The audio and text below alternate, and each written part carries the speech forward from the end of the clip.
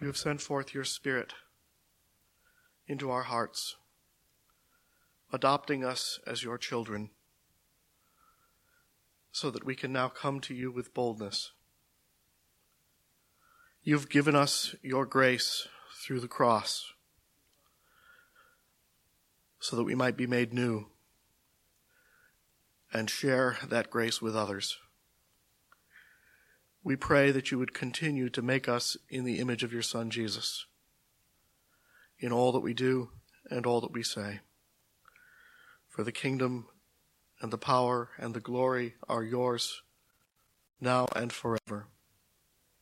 Amen.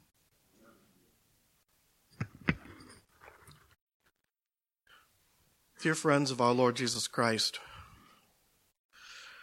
we're continuing our sermon on our series on the Sermon on the Mount, and you'll notice that earlier in the Sermon on the Mount, Jesus calls his disciples to a radically superior kind of righteousness. He says, "For unless your righteousness surpasses that of the Pharisees and the teachers of the law, you will certainly not see the kingdom of heaven." Let's be clear about something.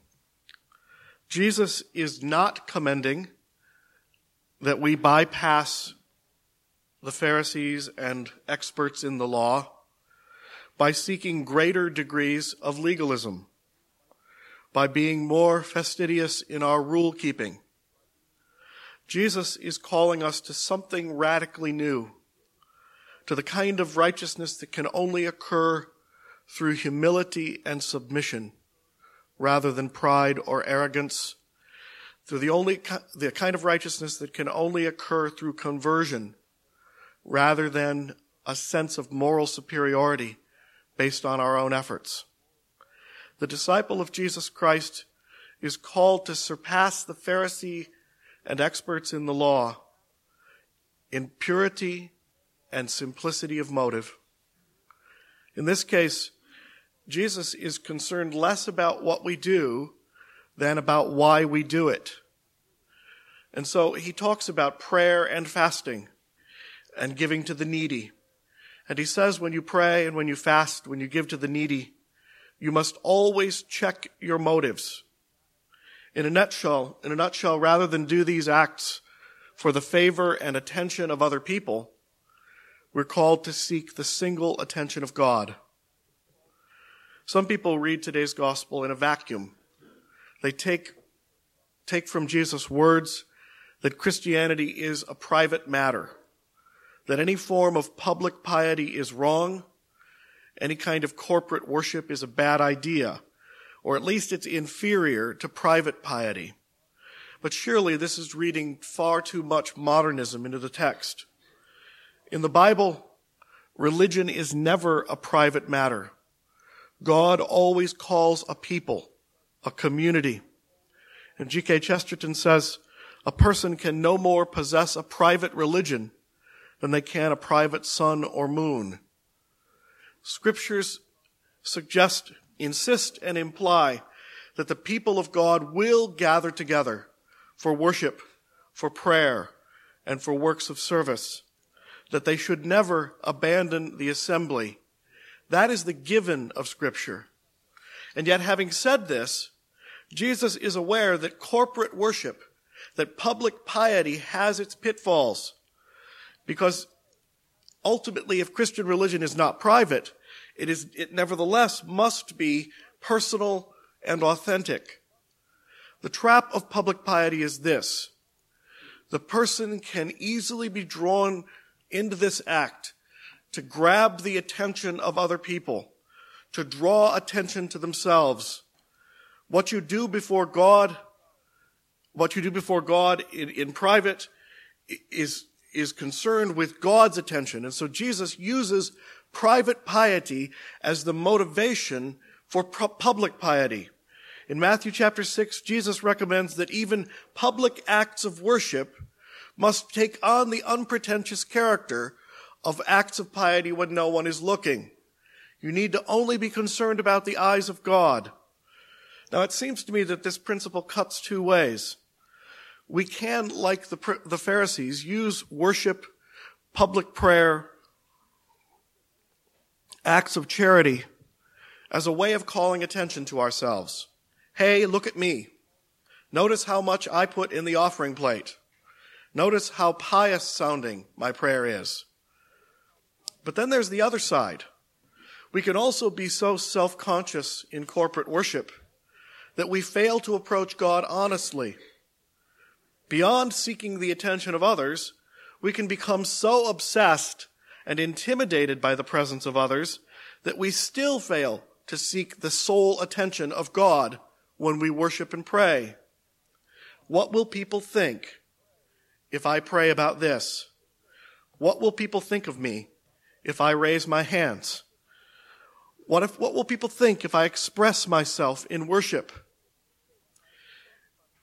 I continue to say this, but one of the delights of the Trinity community is the sheer variety of people and the religious expression represented here. We have Baptists who shout amen. We have Anglicans and Catholics who make the sign of the cross, charismatics who raise their hands, Reformed people who sit there motionless.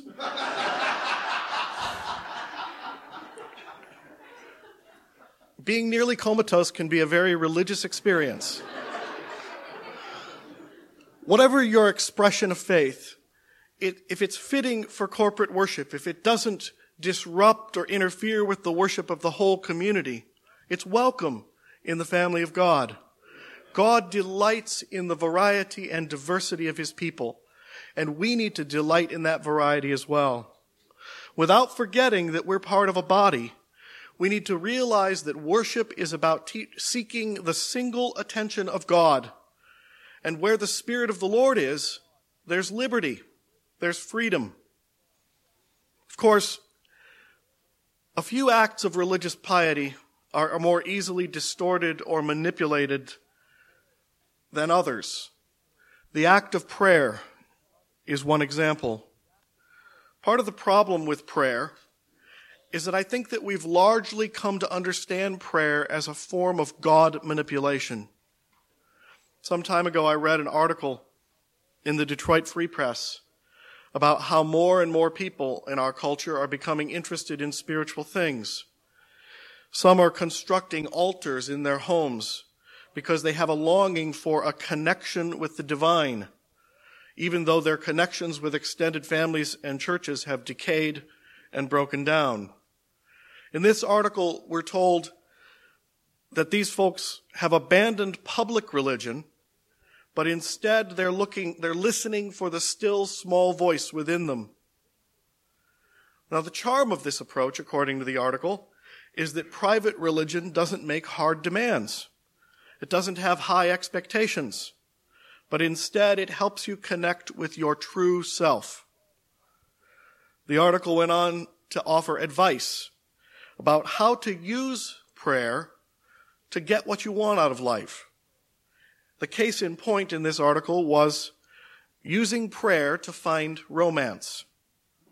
Here's what it suggests. Build an altar at home with a crucifix and 2 candles, one shaped like a man and one shaped like a woman. The individual is told to light the candles, to read chapter 1 of the Song of Songs 3 times, and then move the 2 lover candles closer and closer together. Now, we're told that the process takes about a week, but within a few days, you should meet the love of your life. I hope nobody just walked in at this point. I'm not recommending this. What probably strikes us as most peculiar or even silly about this is that it seems particularly superstitious. And yet it really isn't far from where many religious folks are in their treatment of prayer. Modern Christians are infatuated with technique. We're always looking for the get-rich-quick formula or the proper method for personal success. There's an explosion of books in Christian bookstores that offer the perfect prescription for prayer. If God isn't answering your prayers, if he's not giving you what you want, we have the formula. Perhaps you've been praying wrong, facing in the wrong direction. You need to learn our technique for getting God's attention and ensuring that you get the stuff you want. God is portrayed as a cosmic bellhop or a genie, someone who exists to grant our wishes, to bring us room service when we want it. He's the supernatural vending machine in the sky. But today's gospel text assures us that this is not how the true God works. This is not what prayer looks like. We're not dealing with a God who needs to be reminded, who needs to be persuaded or cajoled. His ego doesn't need to be stroked, and he's not interested in magic formulas. Think about the repercussions of that kind of approach to prayer. The suggestion is this, or the implication is this: God knows what you need, and he has the ability to give it to you. But he's withholding it until you say the magic words.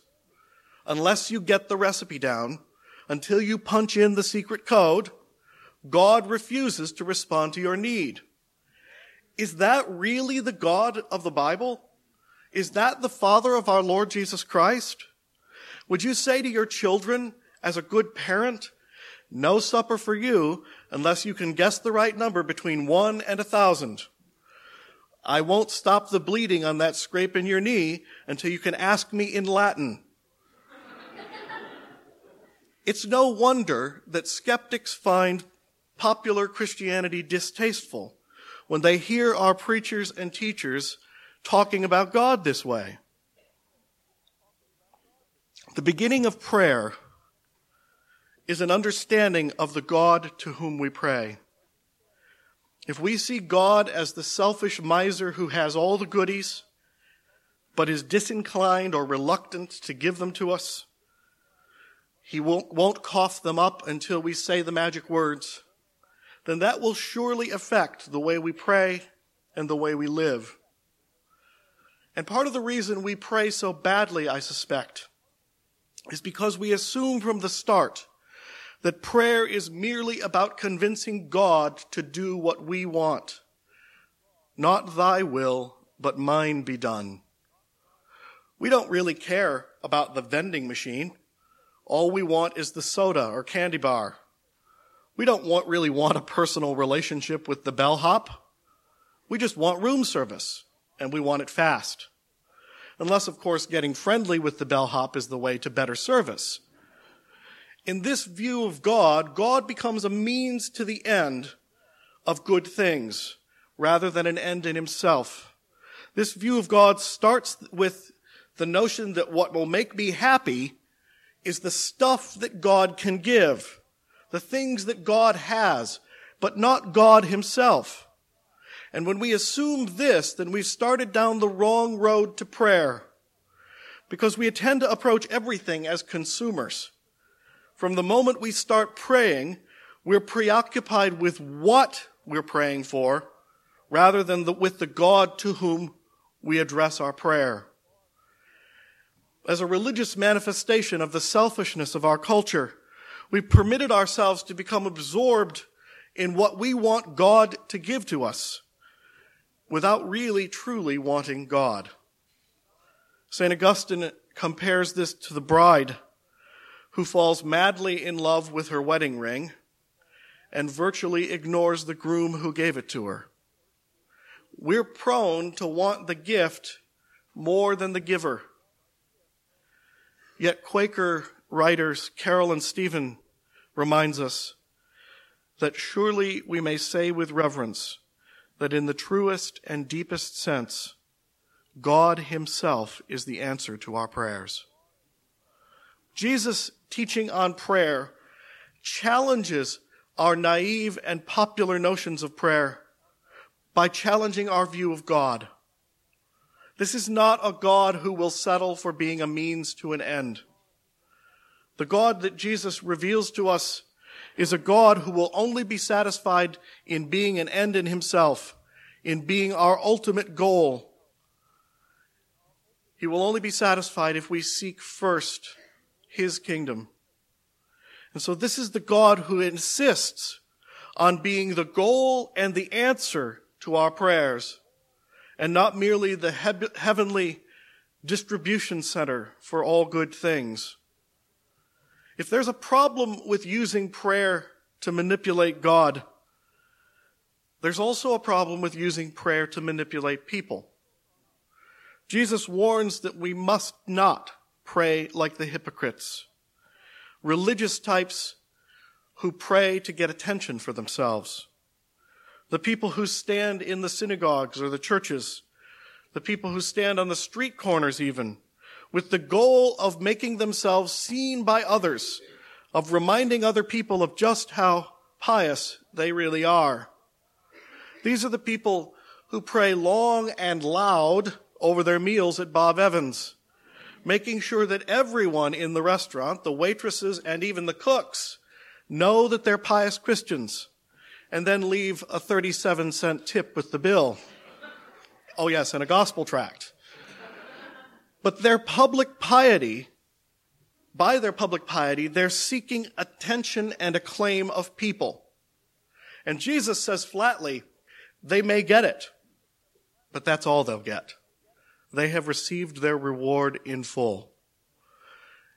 Their prayers bounce off the ceiling. Instead, with the same principle which is true for acts of piety and acts of charity and fasting, Jesus teaches that we must always seek not the attention of our neighbor, but the single attention of God when we do these things. We should not seek the acclaim of others, but we should seek the God who is the source of all creation. Go to a secluded place, Jesus says, and pray to the unseen Father in secret. The best test that our prayers are seeking the single attention of God is that our praying should always have the same integrity as our private prayers. We should always pray as honestly and simply in public as we do in private. That will give us some idea that we're not putting on a show for others. In biblical culture, it was a given that people would pray in public. They would pray in the temple publicly. They would pray in the synagogues. They prayed gathered together in the church communities. Community worship was the primary context for prayer for the people of God. So much so that Jesus' original hearers needed to be reminded of the legitimacy of private prayer. Now, we're on the other end of the spectrum. We have a tendency to elevate private spirituality at the expense of corporate spirituality, and we might need to be reminded of different things.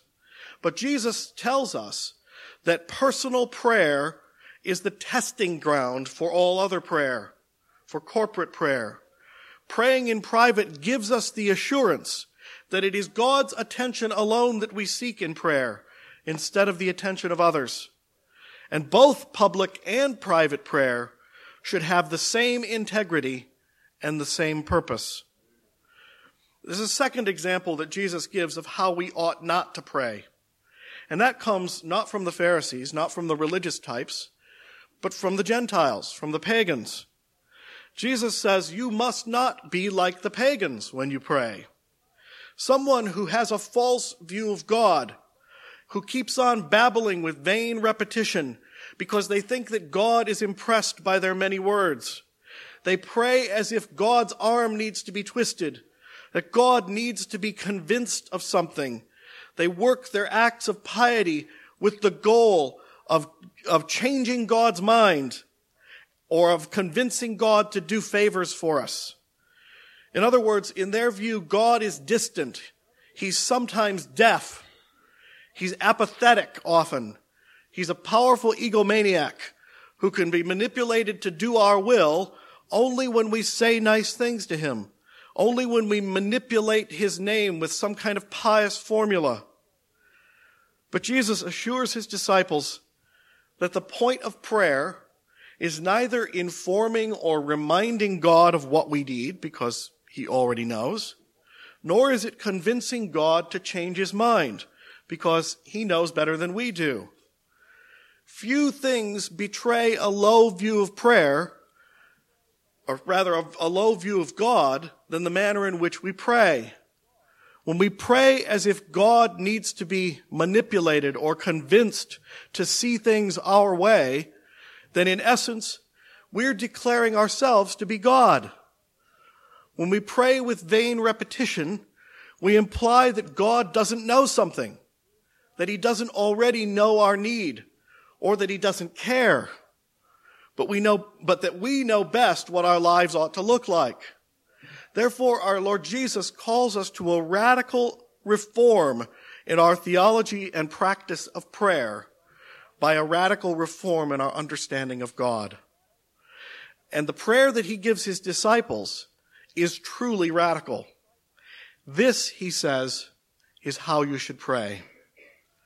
Now, the Lord's Prayer is a prayer that flies in the face of both the hypocrite's prayer and the pagan's prayer, because it has straightforward simplicity. There's no pretense here, and it's amazingly short. Jesus has prescribed that we not use vain repetitions or many words to approach our God, and this prayer stands as a masterpiece of prayer in less than 50 words. This prayer takes away the pretense that we must somehow wear God down by our endless repetitions, constant reminders that we still want something from him. The disciples are asked to pray this prayer in a manner that conveys their confidence that our Father knows what we need before we ask him. That is the kind of God to whom we pray. God does not need to be manipulated to follow our agenda, but in prayer, we're called to declare our solidarity with God's agenda, to declare our oneness with what God is doing in the world. And whenever we pray, our Father, even when you are home alone, we're reminded that we never pray in isolation from one another. We pray as a community of saints. Our solo voice is combined with the choir of all God's people, with all the saints and martyrs through the ages who continue to seek the face of the Father. So when we approach God as Father, we're joining our voice to the whole church, and we're granted this remarkable privilege of familiarity with God because we can address him as Father. This familiarity is something in our age that we can either take for granted or abuse easily. Some of us have a tendency to assume too much familiarity with God, or to assume it for the wrong reasons. We're a culture that doesn't hesitate to use phrases about God as if he's our co-pilot or our best friend. We assume too much, but we come to know God as Father not simply because we have the capacity to approach him on our own terms. We come to God as Father because we have come to know Jesus, his Son, and the Spirit has given us new birth into this family. We've been adopted as children into the family of God, not a basis for presumption, but a basis for thanksgiving. We've become heirs to the kingdom of God, but none of this is our own doing.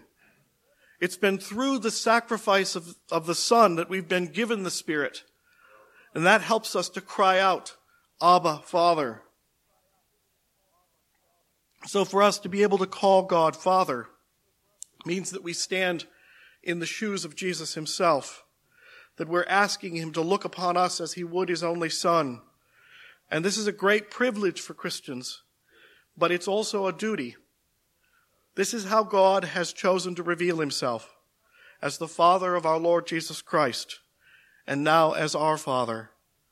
We're not free to decide how we think about God or how we address him. We're not free to decide that we can call God whatever we want. We're compelled to say of God only what God has said of himself. And so when we pray, Our Father, we say something about our connection to him by nature of his redemptive work, by nature of his revelation of himself to us. And we're reminded that it is only in his family and in his inheritance that we're able to call upon his name. When we pray, Our Father, we're declaring our solidarity with all of God's people. Our desire that this prayer become true for all of God's children. That this family, God's family, is now the defining family in our lives. That we cease to be controlled by the brokenness and dysfunction of our experiences in life and the results of pure biology. But we're now part of a new family that shapes our new identity. People who come to God equally as Father. People who have the same parent. Jesus gives this prayer to his children as a reminder that we have solidarity with God's people. But he gives this prayer to his children also as a way of reminding us that prayer is something we need to learn. We can't assume that we immediately know how to address God. Dostoevsky said, prayer is an education, and the Lord's Prayer is an education in what it means to follow Christ, what it means to be a child of God. Church Father Tertullian wrote, the Lord's Prayer is the epitome of the whole gospel. Encapsulated in these 50 words, we have the essence of what it means to be a follower of Jesus Christ. This morning, as we close this sermon, I'm going to conclude by praying an interpretation of the Lord's Prayer. And I would ask you to close your eyes and listen, that you would make this the prayer of your heart, but even more so that it should become the prayer of your life. I invite you to come to this prayer asking not for more stuff from God, not that God will finally see things your way, but that he would change you into the sort of person who desires his will, someone who seeks God alone as the answer to your prayers. So let's spend a few moments in silence together, and then I'll pray. Be reminded that you'll be given an opportunity to pray a bit later as we pray the Lord's Prayer together. But this morning I would just simply like you to listen. Let's pray together.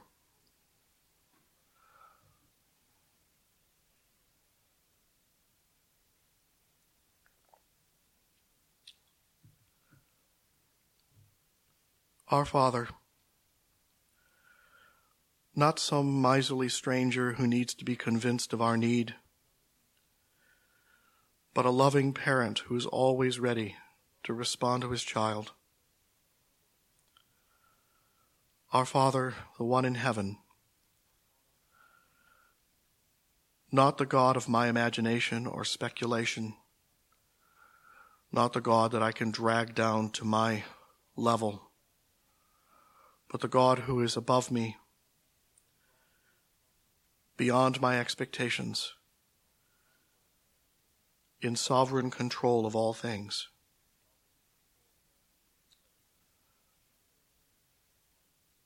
May your name be set apart as holy.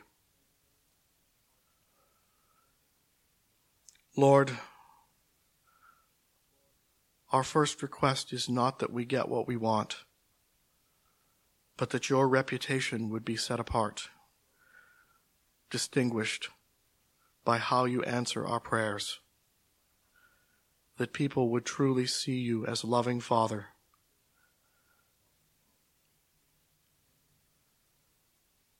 May your kingdom come.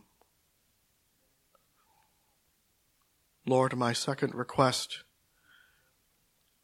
is that you would be in control, without me pulling the strings or manipulating, without me calling the shots from the sideline. May your rule become a reality.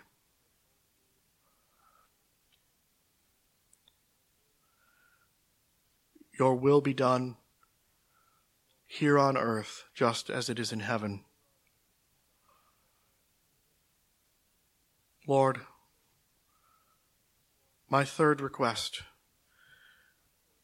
is that the outcome of this prayer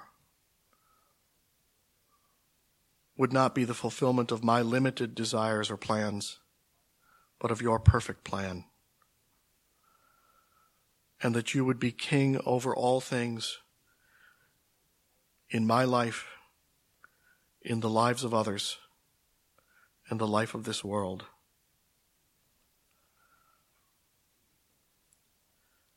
Three things I ask for myself and for others. Give us today our daily bread. Lord, sustain us simply, so that we would not despair with too little or become forgetful with too much.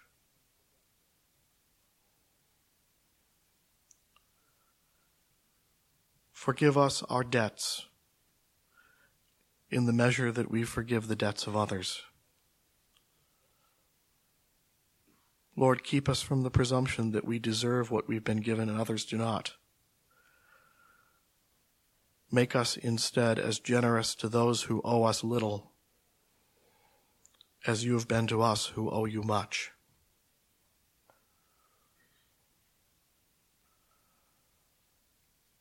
Do not put us to the test, but save us from the evil one. Lord, we need your help above all to keep us from the powers that would destroy us.